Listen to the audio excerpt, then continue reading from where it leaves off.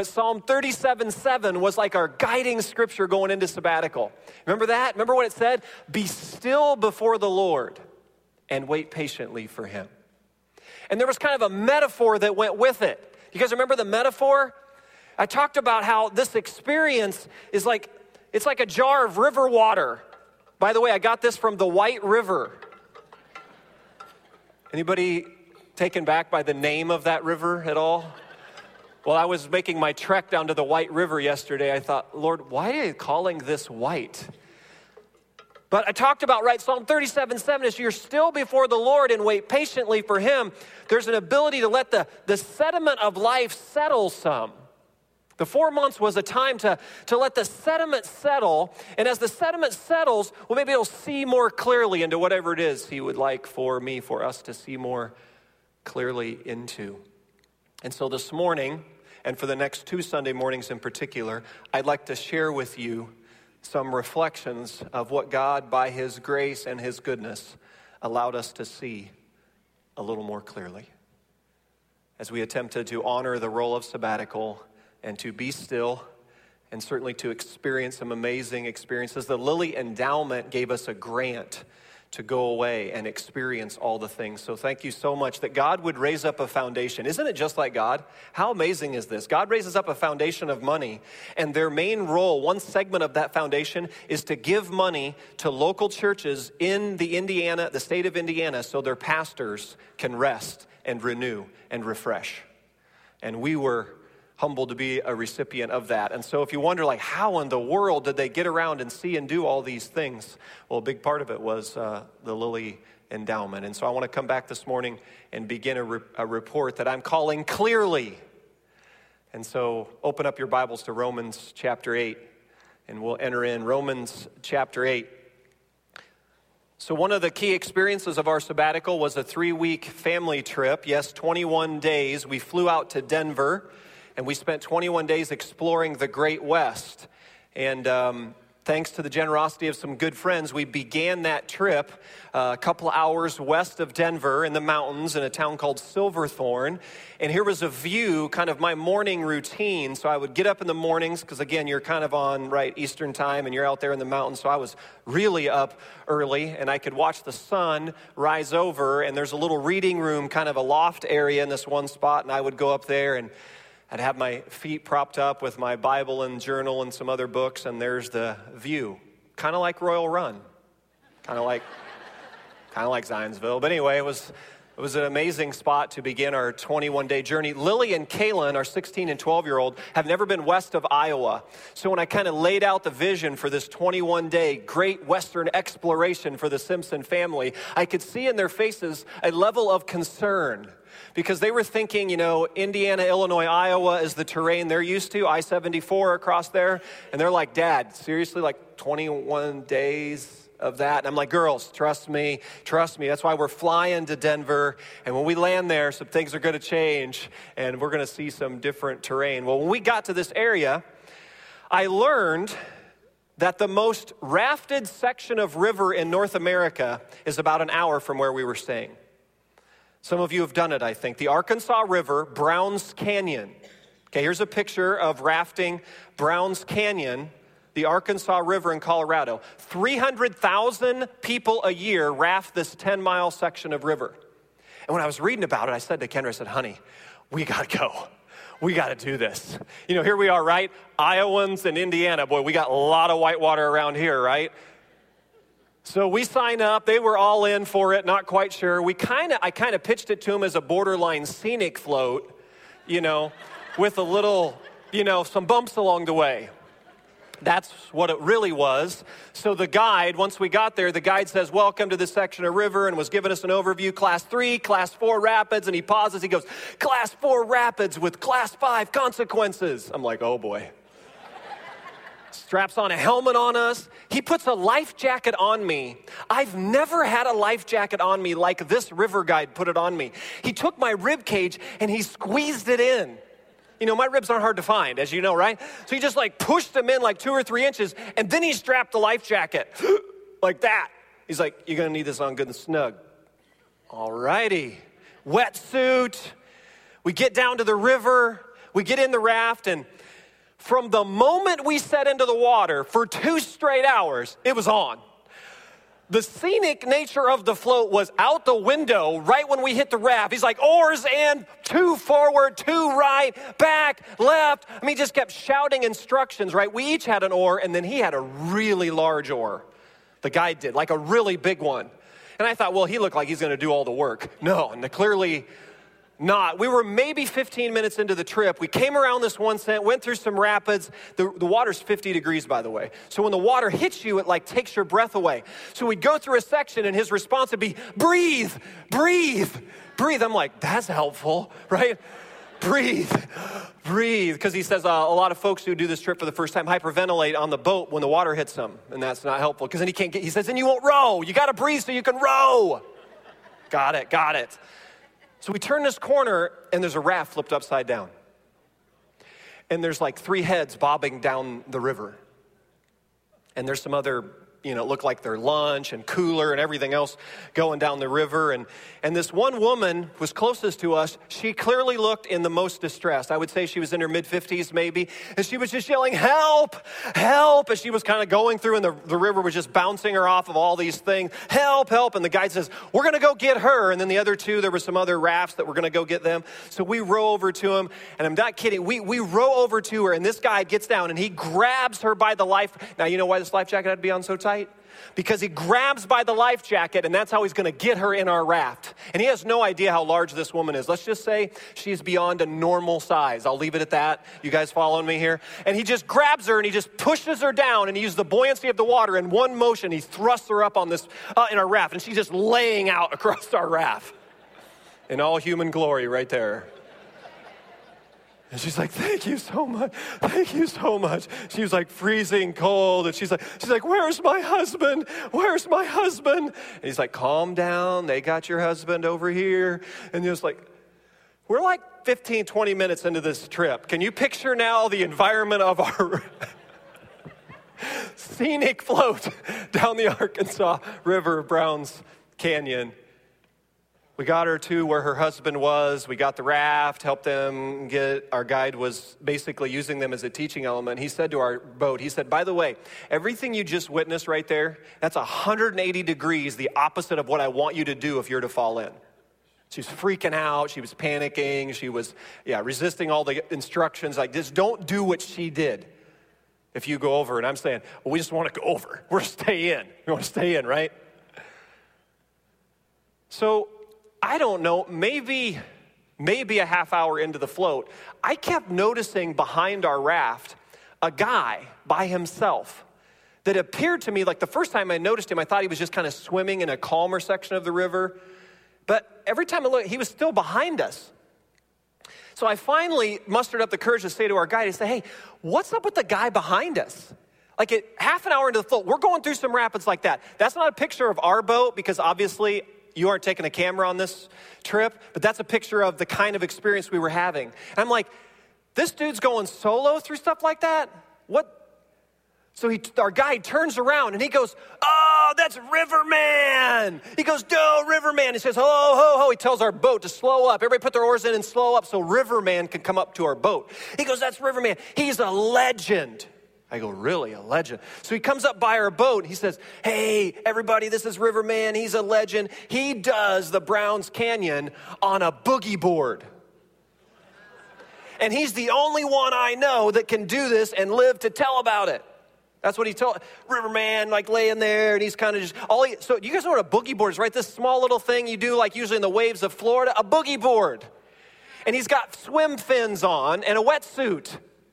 And he's going through that. 10 miles. He followed us the whole way down. So our guide says to him, yo, Riverman, how you doing today? He kind of leans back into the current. He looks up at our raft and he goes, so good. So good. He's maybe, I would think, mid-50s, maybe early 60s. So good. The last set of rapids we hit was called 7-Step. I made the mistake of asking when we were entering in, why is it called 7-Step? He said, well, it's 7 consecutive drops in the river. With each drop, it gets larger. And the last one, you'll know when it's the last one. I'm like, that was right. He says, and then we're almost done. I thought, oh boy, 7 steps. You remember that, honey?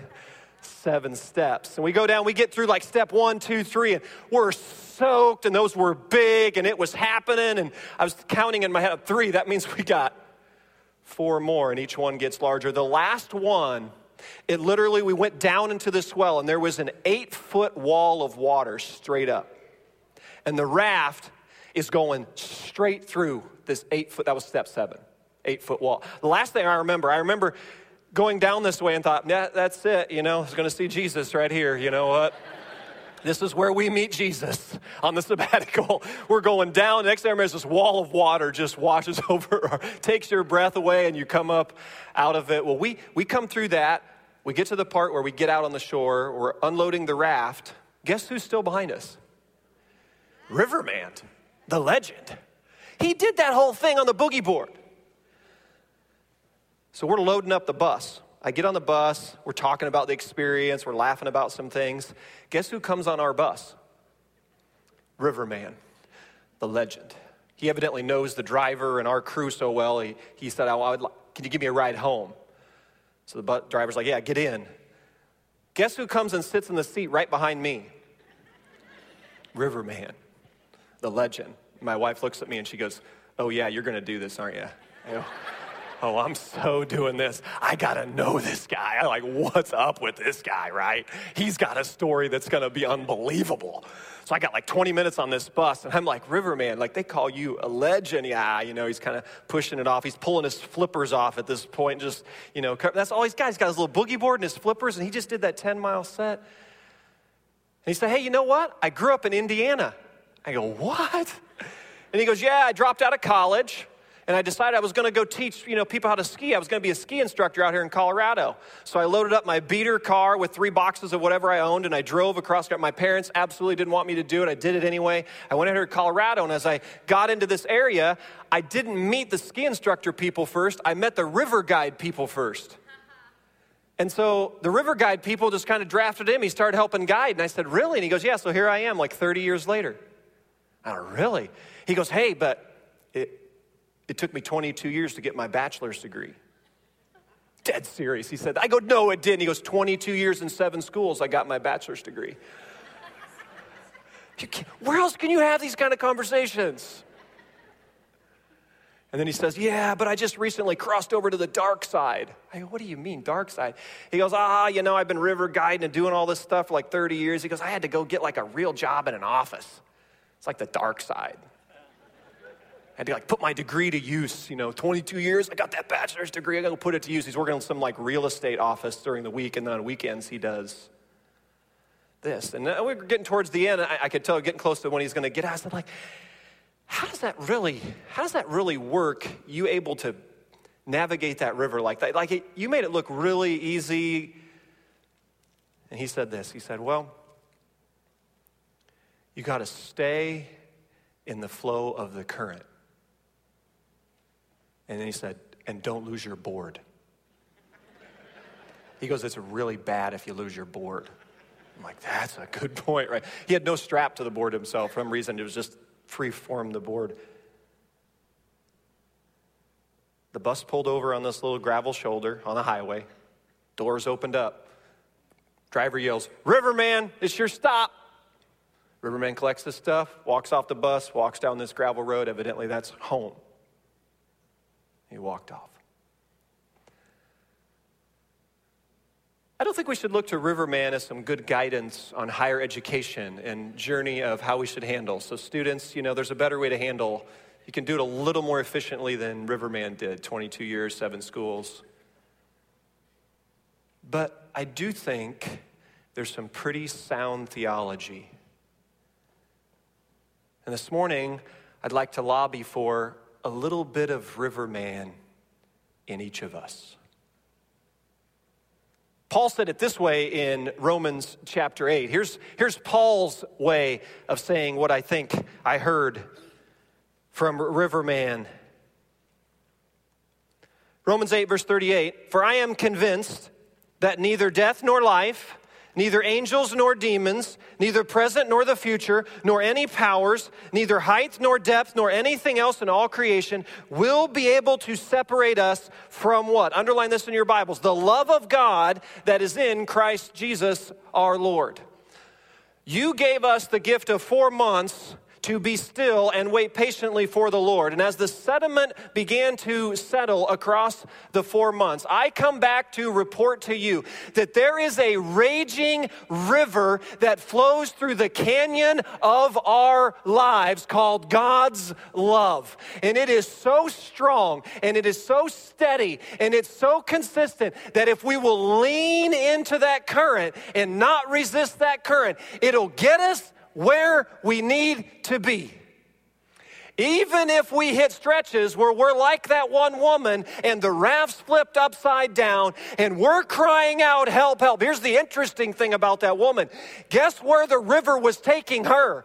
Where it wanted to take her. She was at the mercy of the current. She might have been ricocheting off a few boulders along the way, but the current was getting her from point A to point B. It's Romans 8. I am convinced that nothing is going to be able to separate us.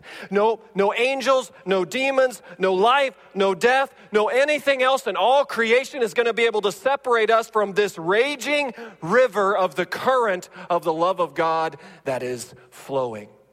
It's Psalm 136. It's His love endures forever. It's Riverman theology that when we lean into it, we can join Him and say, that's so good.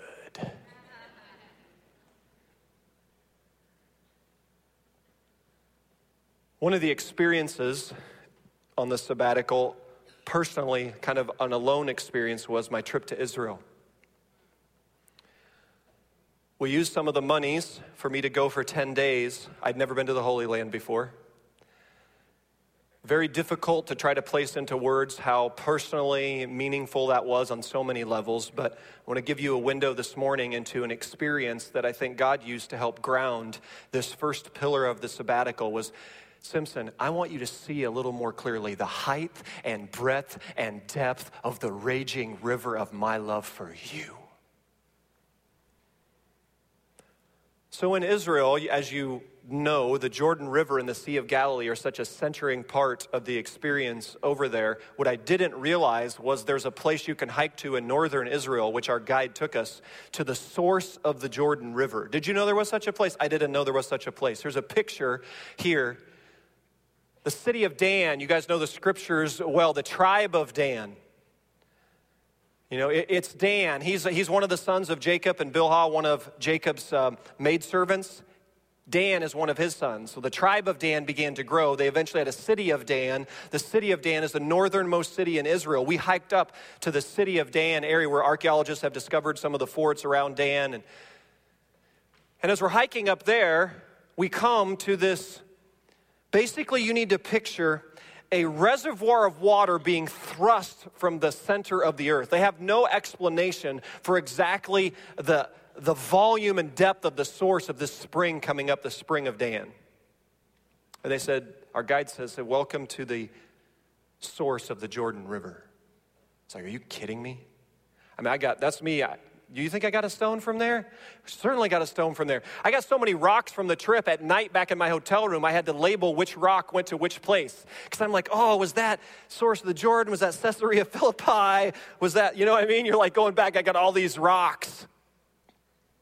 I had so many rocks that when I was coming through security on the way home, the TSA guy in New York City, he pulls my bag aside.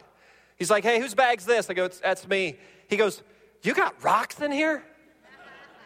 I looked at him, I said, not just any rocks. He goes, what do you mean? I go, those rocks are from the Holy Land. I said, those are from Israel. His eyes got real big. He goes, he thought I was kidding. He goes, are you serious? I go, yeah.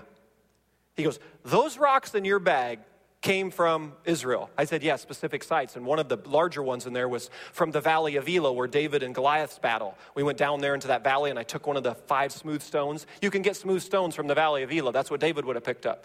I said, hey, yeah, you know that biggest stone there you see on your radar screen? You know where that's from? Valley of Elah. He goes, I go, Valley of Elah, stones from the Valley of Elah. He's working the line. The whole line stopped now. He stopped the whole line. All these people are just like staring at him. He calls his other workers over, the TSA agents over. He's like, hey, you got to see this. Opens up the bag. He says, can we touch him? I said, push aside some of the clothing there and you can go ahead and, he's like, touches the rocks. He's like, these are really from the Valley of Elah. And he was going on, and then he closed up. He goes, you're good to go. We just like let it go through. I picked up a stone from the spring of Dan, the source of the Jordan.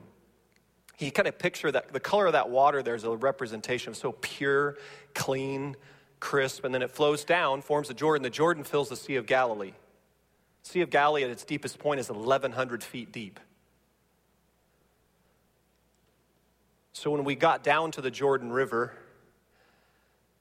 many of our team had been praying, I think a couple of days before about, hey, I think we'd like to get baptized in the Jordan.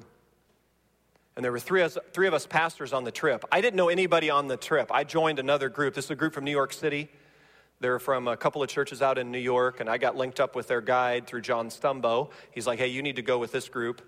And so I kind of just fly out to New York, and I walk up to the gate, and I get to know all of them at the gate as we're going on the plane to Tel Aviv. And so I was kind of back of the bus guy, just kind of staying out of the way, which was just fine with me, until we got to the time of baptism, and they're like, hey, Pastor Eric, can we like pull you out of sabbatical mode, and can you baptize a bunch of us down here in the Jordan? Of course, I would be honored to do that. So here's a picture of us. We're down at the Jordan. We were probably 30 or so people got baptized. There was 34 total on the trip. And then towards the end of the baptisms, I really sensed a leading from the Lord that I was supposed to get baptized. I wasn't quite clear. 31 years ago, I was baptized, Community Heights Alliance Church, Newton, Iowa. I thought, Lord, really? I said, yeah, you need to get baptized here. So I asked Pastor Clay on my right there, Pastor Matt on my left. We were the three pastors there. And I said, hey, Clay and Matt, I'd be honored if you would you'd baptize me there in the Jordan. Someone snapped that pic there. So grateful they did. That kind of represents emotionally. When I came up out of the waters, Matt says to me, hey, Eric, would you baptize me? I was honored to. And then Clay says, hey, Matt and Eric. So in a sense, at the end, it was all three pastors, like, right? We could have all three just got down together. We could have just all gone, but it was all like baptizing each other, and they're all the groups up there snapping pictures, and we're crying, and we're hugging, and it was such a meaningful, personal, sweet experience, just soaking it all in. The Jordan's maybe only 20 yards wide in most of its points, so whatever you have a visual in your head.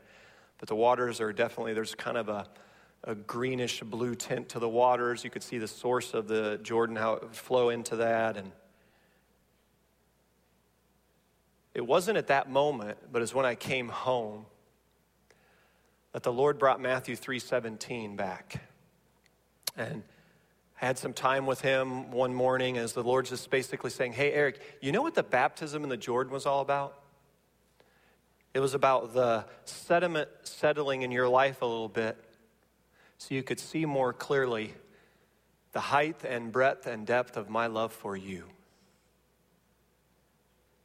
And he said, do you remember what I said to Jesus when he came up out of the waters? That's what the baptism in the Jordan was about for you. It's for you to seal this line in your soul. You are my son, whom I love. With you I am well pleased. To seal that in your soul.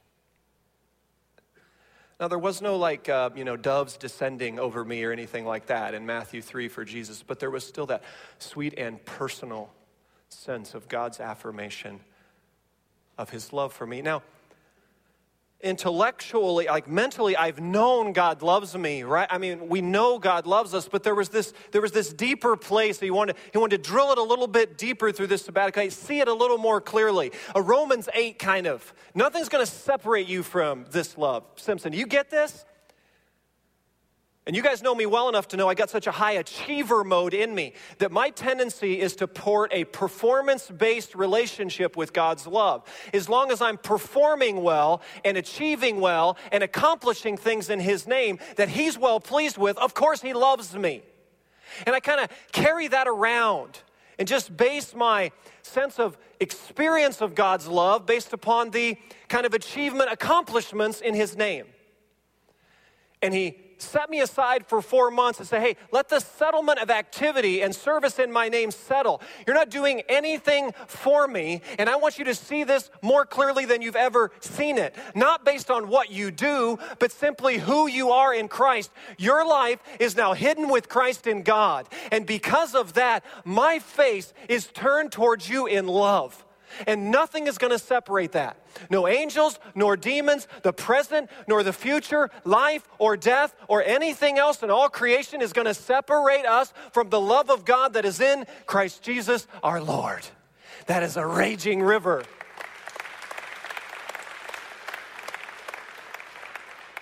It's a raging river that flows the current of our lives. And if we'll just lean into the current. Lean into that current. I think we can internalize a little bit of Riverman. That's so good.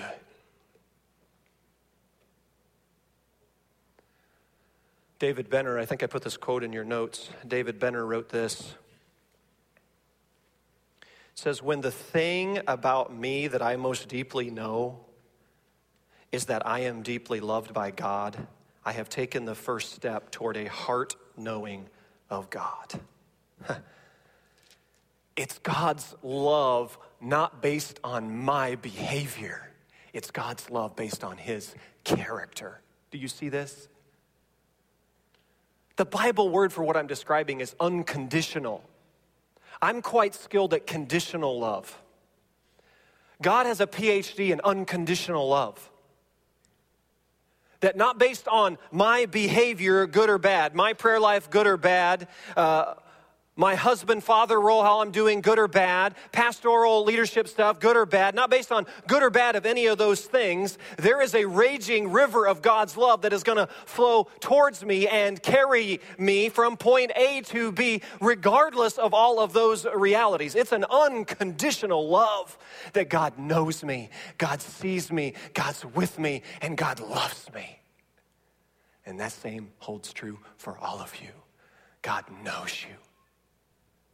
God sees you, God's with you, and God loves you. And there are seasons of our life, we're going to feel an awful lot like that woman whose raft's flipped over and is screaming out for help in the middle of the water. Because if we're honest, there's seasons of life we hit, right, that it doesn't feel very Spring of Dan-like. It feels Desert of Judah-like. You hit the desert seasons of life. You hit I'm not feeling the experiential love of God. I feel like my life's been flipped on its lid and I'm bouncing off of bolder seasons of life. What do we do in those moments? And I think I began to see a little more clearly. Do you see that even in the desert and driest and darkest days and most difficult seasons of life, do you see those moments are perhaps an even deeper way to internalize this reality of the raging river of the love of God? Listen to how John Ortberg puts it. I came across this quote. I thought Ortberg said it better than I ever could. The desert can offer a unique opportunity to experience the depth of God's love. In the desert, you come to God and you haven't prayed well, or maybe at all. You've been battered by temptation, rocked by doubts, and feel you may be more hindrance than help to whatever work God may be doing in the world. Yet even so, hear this now. So you hear the words, I still love you. I could not love you more than I do now. You are the object of my undying affection. You are the beloved. Do you see this, church? Do you see that In seasons of our life, when things are going reasonably well and we're kind of on it, when we feel good about our relationship with God, we feel like we're on it in serving Him, or we feel like we're on it at home, we feel like things are going reasonably well, directionally where we want them to go. Do you see how the taste of the unconditional love of God isn't quite as sharp? It's not brisk in the tongue of the soul until when you hit what season?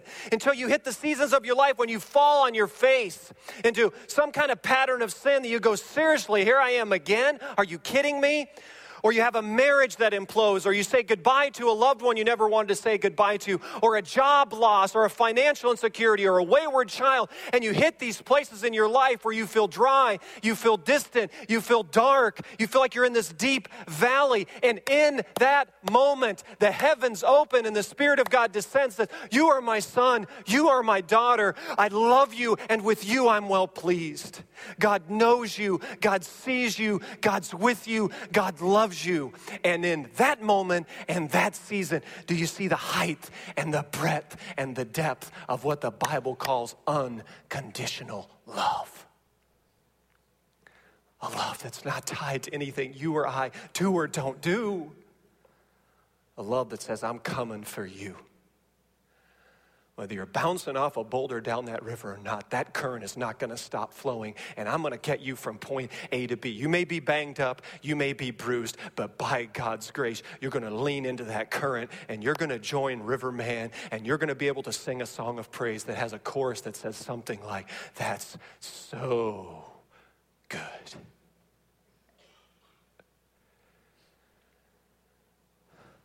Last story, and then I'll pray.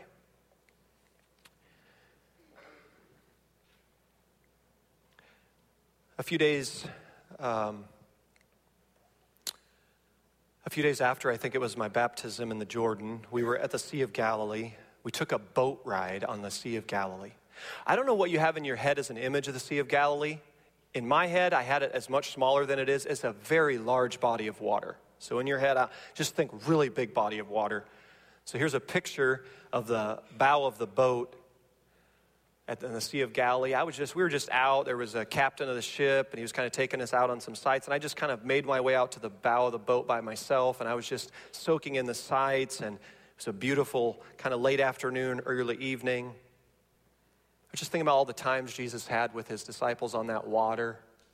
I thought about Peter sinking, and I thought about Jesus coming up in the storm and standing up and saying, "Be still." And I just pictured the thunderstorms that could roll through this valley, and just kind of going through all that, and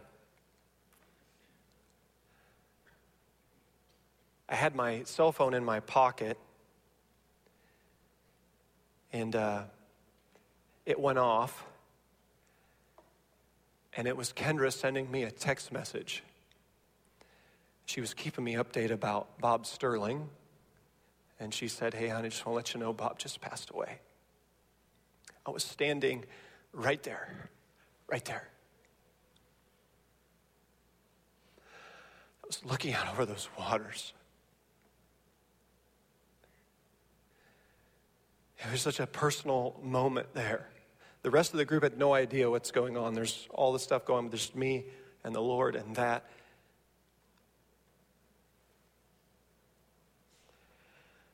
I wrote in your notes a prayer that I think best expresses what's going on in my heart. This is a prayer by Ted Loder. O God of endings, you promise to be with me always, even to the end of time. Move with me now in these occasions of last things, of shivering vulnerabilities and letting go of parents gone, past gone, friends going, old self growing, letting go of children grown, needs outgrown, illusions overgrown, letting go of swollen grudges and shrunken loves. Be with me in the end of things. In silence, Lord, I feel now the curious blend of grief and gladness in me. And I listen for your leading to help me faithfully move on through the fear of my time to let go, so the timeless may take hold of me.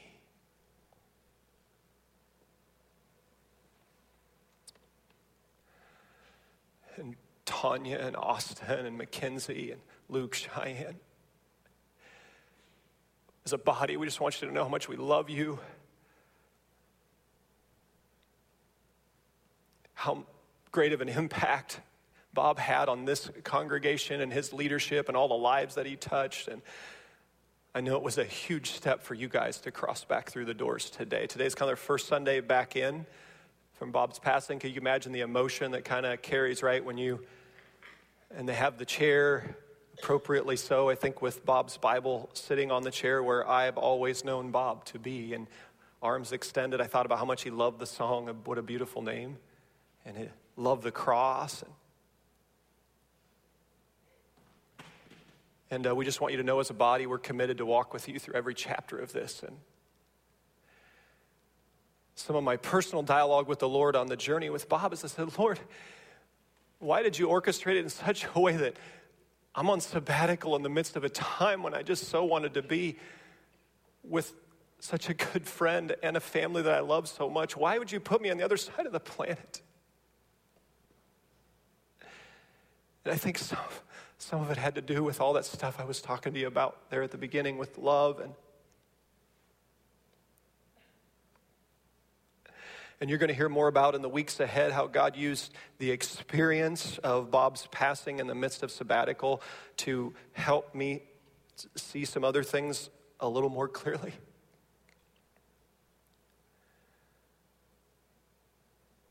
But this morning it was about, right, leaning into the river of his love in the ending of things and in the grand mysteries.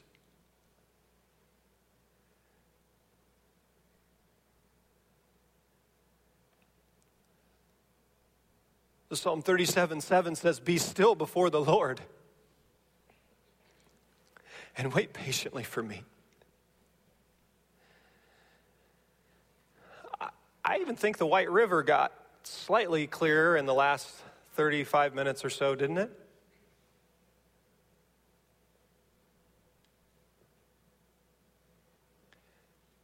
And I'm so grateful to be back to report to you that by his grace, God let some sediment settle that I could let you know I'm seeing things a little more clearly maybe than I've seen before.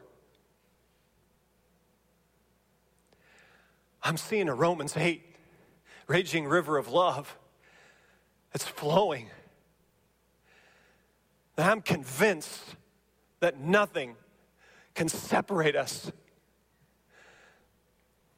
Life nor death, angels nor demons, present or the future, nothing's going to separate us from the love of God that's in Christ Jesus our Lord.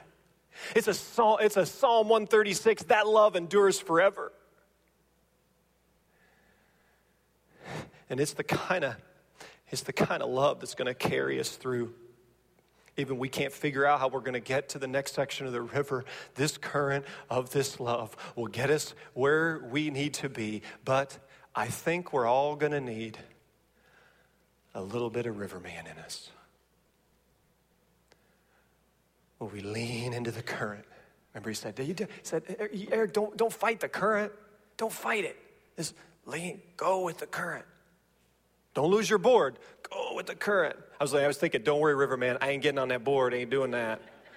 But lean into the current. Don't lose your board. And I couldn't help but think, when Bob took his last breath in this life and took his first breath in last life, you got to be telling me somewhere in the chorus of the song that came out of Bob Sterling's soul was a little bit of Riverman that's so good. And we hold on to that. And the Bible says that, my friends, is a love like none other. Let's pray. Father, thank you for this truth that you ground so clearly through your word, and thank you for the personal experiences of the last 4 months where you helped me have a front row seat, afresh and anew, to the height and breadth and depth of your unconditional love in every season of life.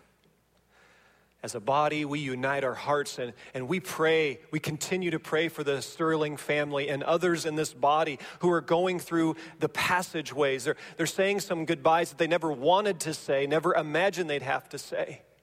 Jesus, carry them along, literally hour by hour. Grant to them by your Spirit exactly what they need. Psalm 46:1, God's a refuge and strength and ever-present help in time of need. May they experience that. And Father, for others who may be strolling this morning and are walking through some realities that they would put in the category of never imagined staring at that one,